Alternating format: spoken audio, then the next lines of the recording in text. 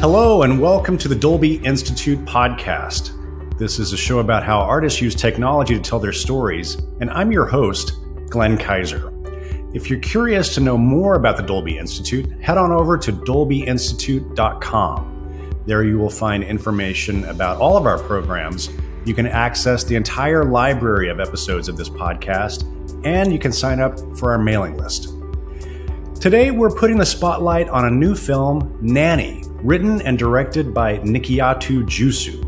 The film premiered at the Sundance Film Festival this past January and made history as the first horror film to take the U.S. Grand Jury Prize for Drama. Nanny tells the story of a young domestic worker named Aisha, who is struggling to bring her son to New York City from Senegal. As the story progresses, it becomes an intriguing blend of West African folklore and horror, with a soundtrack that grips the audience and heightens the tension of the story. The film is streaming right now on the Prime Video platform, and I encourage you to watch it. Nanny is also the recipient of the 2022 Dolby Institute Fellowship, which is a program that we created with Sundance to give a direct post-production grant to an independent, low-budget film which is using sound and image in a unique and creative way to tell its story. The grant supports the filmmaker in finishing the film using Dolby Vision and Dolby Atmos. And I'm sure if you've seen Nanny, you understand why we fell in love with this movie and why we were excited to support Nikyatu and her vision in bringing this movie to the screen. Last week, my colleague and producer of this podcast, Amanda Schneider, got to sit down with Nikyatu and her collaborators, supervising sound editor Dave Flinch and re-recording mixer and longtime friend of this podcast, Skip Livesay, to talk about the film. This was a post-screening conversation in front of a live audience at the Artist Academy, a wonderful program of the New York Film Festival and our friends at Film at Lincoln Center.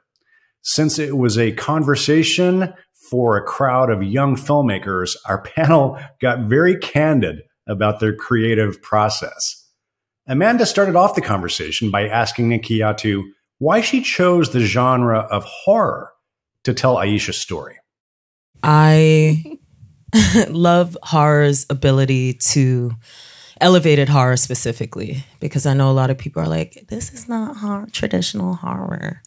And that's fine, because nothing about me is traditional. So the horror films that I have reverence for, like A Tale of Two Sisters, The Babadook, pieces that are a slow burn, rising tension, utilizing soundscape as a character, utilizing picture as a character. I find that in international horror, you get a little more leeway to not be so paint by the numbers in terms of jump scare every 10 minutes or jump scare 5 minutes in. I'm interested in the ways that I'm centering quote unquote non-traditional protagonists within a genre that people are not used to seeing, specifically Black women protagonists within the horror realm. And I love when horror is a conduit for universal themes of grief, of regret, of depression, of loneliness, of alienation. So for those reasons, and stylistically, you just get to play more with the tools, particularly soundscape. Well, the sound design does do a remarkable job to establish and build the tension through the story. And there are definitely a lot of moments, specific moments in the track that I would love for you all to discuss. A few that come to mind are Aisha on the pier as she sees the figure of the mermaid in the water, Aisha seeing the Phantom Lamine in the park, the underwater sequence in the pool right before Aisha is visited by Mami Wata. Did I say it right this time? Yes, you did. Excellent. It's better. Any of these, all of these. Yeah, the pier. I'll lead you. I know you guys, it's been a while. Well, Dave, you just saw it. So, but the pier particularly, like when she first sees Mami Wata, I think that the goal was to have her, I don't want to call it a dream world or a psychosis because she sees what she sees and she's seeing something very tangible. But we wanted that world to collide with the realistic world, the naturalistic world. So having that sound bridge of the child crying breaks her out of this trance. And I always love to have collisions of silence and whimsy with naturalistic sounds that originate in the world. I think that that particular moment, we had the opportunity to really kind of establish that character. It's one of the first times we were experiencing her, so really establishing what her sound is going to be moving forward throughout the film. So there are opportunities to sort of segment those two characters, the Mami Wata character and the Anansi character. And this is one of those moments, again, where we sort of like tried to sort of carve out moving forward what that story is going to sound like throughout the film. And I think that throughout the notes that we'd gotten from Nikiatu over the course of making the film, one of the things that she wanted was to make sure that there was a clear distinction between those characters. And I think that was established also with music, along with the sound design, the choices that we made. So as you go through that, and each of those moments that you talked about, there's this distinct decision to sort of create water elements as opposed to other elements for the Anansi character. Mm-hmm. And I think we sort of took the entire soundscape on that path and try to stay consistent with that. And again, with music too, we tried to do the same thing we established with music. Agree. I really like the kind of middle ground, like Middle Earth, where you have it's really in some places it feels almost like a documentary, and then in other places it's quite abstract, really abstract, especially with regard to sound and music. And the bridge is crucial, and that's what makes it kind of believable, actually. Yeah. And it heightens the context is so heightened that when the sort of abstract events arrive, the audience is already primed. The audience already you're kind of letting them grab onto it the way music traditionally does it, where oftentimes we have a symphonic score and it's loud or bombastic or quiet and subtle, and it helps the audience know whether they're supposed to cry or laugh, and those are really key things for the score. And here we have these really kind of Middle Earth sounds that are bridging between the reality world and the dreamscape, I guess it would be. Yeah. I don't want to say nightmare because it isn't a nightmare. Supernatural. Yeah. The supernatural realm. I love hearing sound people talk about sound because I get new adjectives to utilize and specifically for sound because it's a language. Like when you engage, I find that my learning curve in the post-production process for sound is me listening to sound people talk about sound. Like, do you want a sound that feels full, or do you want, like, just utilizing that language to really convey what you need as a filmmaker is one of my favorite parts of collaborating with sound people. Bombastic, I would never describe. I'm gonna start doing that. Music. That's a music term. Well, speaking of music, we were also just talking about that. Could you talk a little bit more about the music of the film? Yeah, so the music is something that came into the process early for me. I write to a playlist when I'm writing projects. I outline, I conceive of ideas. I create a playlist as I start a project. Spotify, I literally have a Nanny playlist that Blumhouse just shared because they're one of our distributors, and I think it was really smart of them to try to give the audience an idea of the soundscape that I was thinking about in the conceptual stage. Do you have that on the set? You know what? I had a couple of songs, especially for the intimacy. I did. I had some of the songs that spoke to the sensuality and the longing between Malik and Aisha on set. But I wanted to use artists who were quirky, who were eclectic, who had these sounds that were hard to pin down. So Tenariel is an artist who's up and coming, who's amazing, and she just, her breathlessness, like the staccato breathlessness and her humming and her moaning, like that's throughout the film because her soundscape represents Aisha's void and Aisha's breathlessness and her inability to breathe. She's being crushed by this system, by this what she's navigating. So I wanted to reflect that feeling of suffocation in the soundscape. I thought it was a great collaboration between Bartek and Yes, Tenariel. I yes. thought that when we initially talked about that idea, I wasn't sure what that was going to sound like, but once I heard it, I thought it was amazing. The two of them collaborating for the score did a really powerful job in terms of the interpretation of that. No, I'm glad you brought up Bartek. So Tenariel is someone who is a rising artist, a musician, and I knew I wanted to bring her on to do her first score for a film.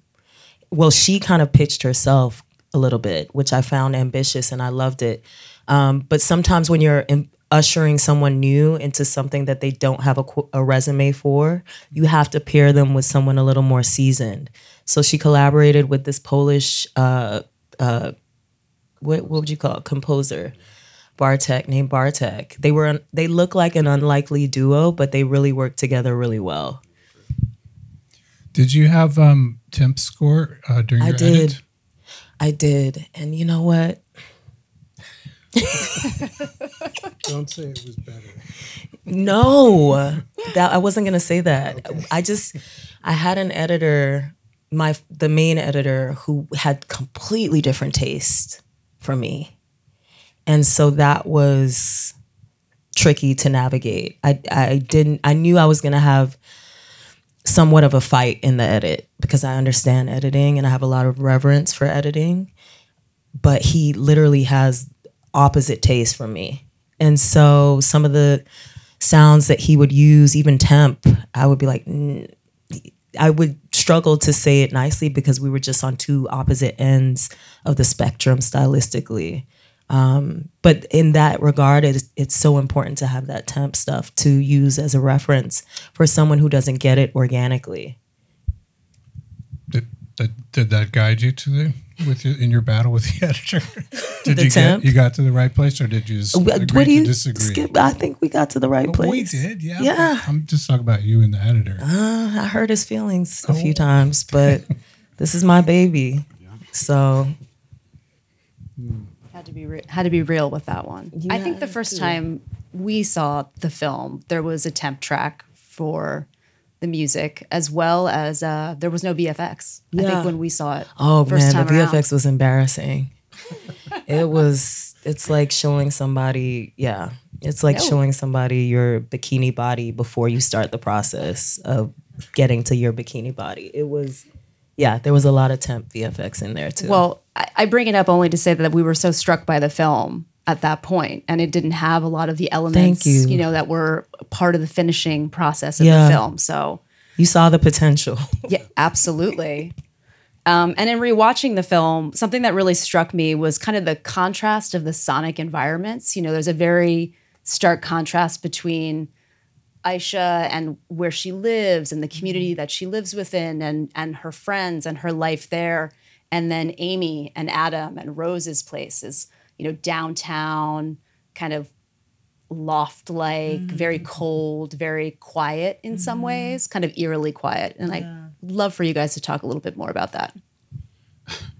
Well, I think the idea that I had was that we wanted to establish the difference, obviously, in class and also environment. So obviously, well, not obviously, Aisha lives in Harlem. Amy and Adam live downtown in this fancy loft. They're affluent. Aisha is not. And I wanted to kind of take us on that path in terms of establish those two surroundings, but at a certain point they kind of converge. Once the chaos starts between the two characters. Now they're both struggling with something, obviously, and then they come to a confluence at a certain point, and then the sound starts to evolve where they are essentially sounding very similar in a way. So the idea that I had, and Nikiatu and I had talked about this, that there was going to be a lot more activity on Aisha's side than there would be on Amy's side. Obviously, we do have to establish that they're in the city at some place, so you do hear some of those elements, but it is also very quiet in there. But also, there are a lot of big moments in terms of sound design. So if we're constantly bombarding you with sound after sound after sound, once we get to those moments, you're sort of expecting it to a certain extent, or maybe not expecting. At least there's no space for it. Yeah. So I think, and Skip also pulled back a lot of those elements as well in the mix. I don't know if that was his interpretation. I'll take the blame for that. But there's a fantastic tension, even though you have two different stories. They both have a tension. They both have sort of lurking danger on both of the. Even though they're, class-wise, they're quite far apart. The tension is there equally. I felt in the film. The tension of the son, of course, and then the tension of the daughter and the relationship with the other couple. It's really, it's interesting how that both, you carried tension on both sides throughout the whole thing. You kind of crashed them together at one point. We talked a lot about character arc for the soundscape too. And, I don't think a lot of filmmakers in the American context particularly don't really think about, let me not say that because I don't know every single filmmaker in America, but there is a tendency to neglect sound in the conception stage. And so if you think about your soundscape as a character, then you can have an arc for that soundscape so that the audience doesn't become numb, as Skip and Dave are alluding to, with a relentless soundscape that is not ebbing and flowing. Yeah, there's a lot of tension and release throughout the film, both in the big moments and also, throughout the film. But one of the things that you had mentioned in our meetings was this idea, which I never really thought about. After reading the script, I started to develop thoughts about what that world might sound like in terms of the design. And might have been this tendency to think that there's maybe this Africa influenced sound. Mm-hmm. And you mentioned this idea that you didn't want to present that Africa is this scary place in terms of the sound. Yeah. So I in my conversation with Paul, the sound designer, we started to talk about what else can we do to really kind of develop these ideas without alluding to the fact that this person is from Africa, without using those influences. These characters are rooted in African folklore without using those specific elements to tell the story. So that was an important note for me. Yeah. Thank you for reminding me of that. That was important. Awesome. Well, question for Dave and Skip. Got to get a little bit of Dolby Atmos in Please, here. because I love hearing them talk. So just wanted to ask how you felt Dolby Atmos was unlocking possibilities to highlight Aisha's mental state. I mean, it's branding. Exactly. We got to get a little bit of it in here. I mean, Skip, Dave, you both worked, in the Atmos format. So love to hear a little bit more about that.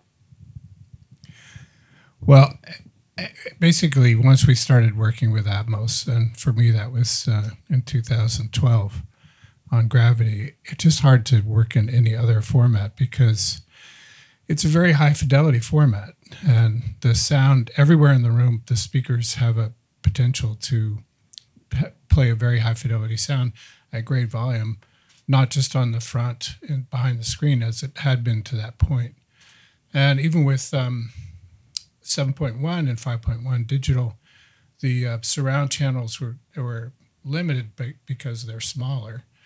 And Dolby Atmos comes along and solves that problem by adding bass support to all the speakers in the room. So you can actually play a sound pretty convincingly anywhere in the room, and it sounds basically the same.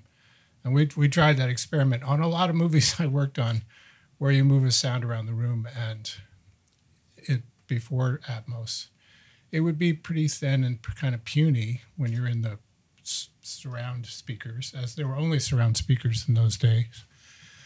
Now we have surround speakers and speakers in the ceiling, and they're full frequency, so you can have a sound playing in the front and you can pan it to the back and it sounds pretty much the same. And that's a really big advancement just in terms of fidelity. So you have basically a huge envelope around the audience where you can play sounds or music or dialogue, and it sounds pretty much, it's not forced. It sounds pretty even everywhere in the room. So you bump up against a historical issue in movies and sound where you didn't want to have, if you tried to play sounds off of the screen, some people in the room would say, "Hey, that's distracting. You can't have that. It's got to stay up on the screen." And many filmmakers, like when I started working in film, they would say it had to be in the center. It could only be there. Anything important, and if it wasn't playing in the center, then it loses importance and to the audience in the story. So the idea of having anything important play anywhere else in the room was pretty much taboo. It was nearly forbidden. And thanks to Dolby, and particularly to Atmos, you personally. Yes, me personally. Thanks, Skip. Appreciate that. Yeah. You did it. And now we have the opportunity to play sound everywhere. And so it's not so much that's special on its own, but it's special because the limitations are gone. And the filmmakers, and in particular the studios, are starting to agree and allow a gigantic room-sized version of a soundtrack, not just the one speaker behind the screen here. Yeah.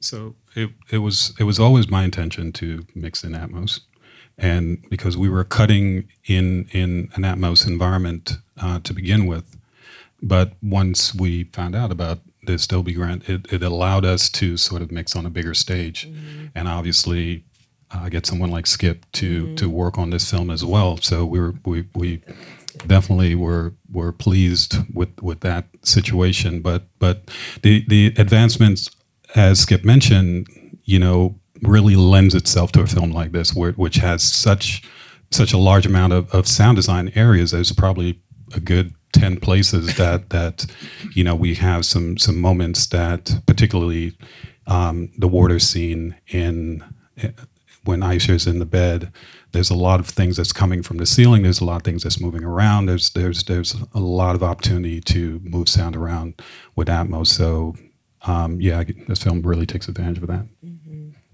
Excellent. Was there a favorite moment sonically in the film for any of you? That's a good question. I want to hear what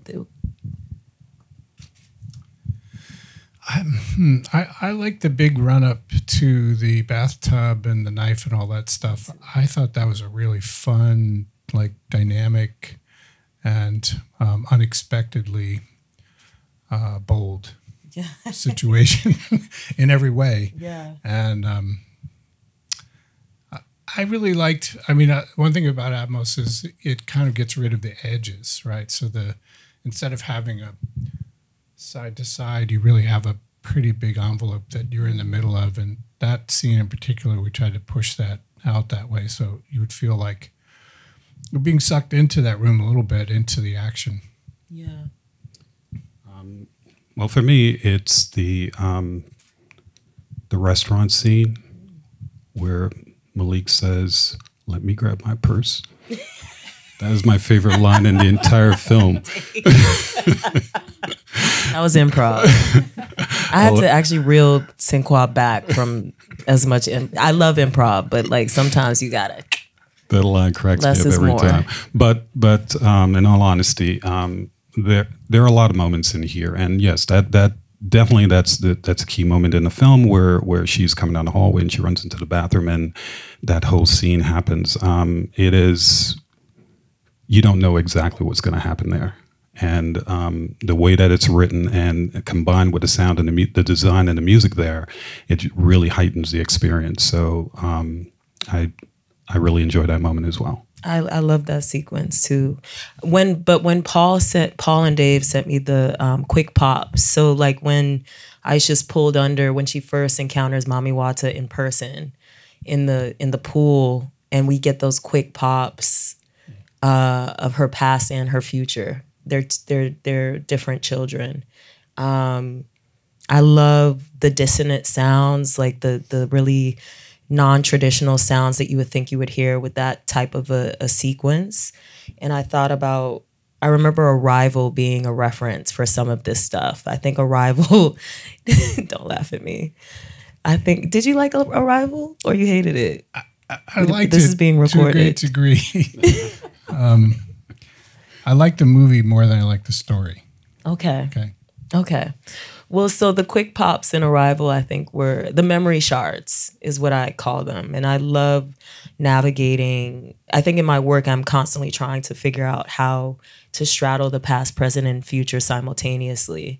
It's hard to convey. It sounds really abstract.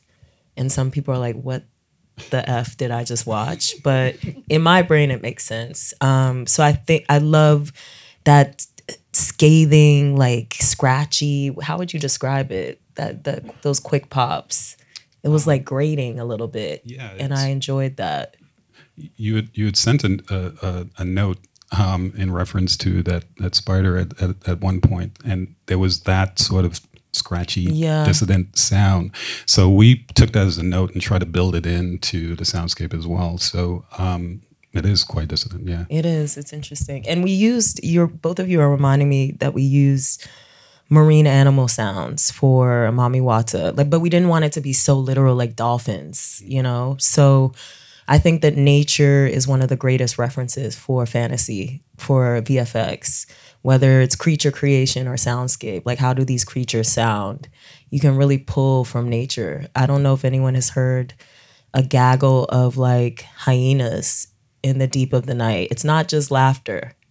It sounds like souls being unearthed from their tombs, you know? So if you really listen to different types of animals, the soundscape exists already in nature. You just have to pay attention to what kind of creature you're creating.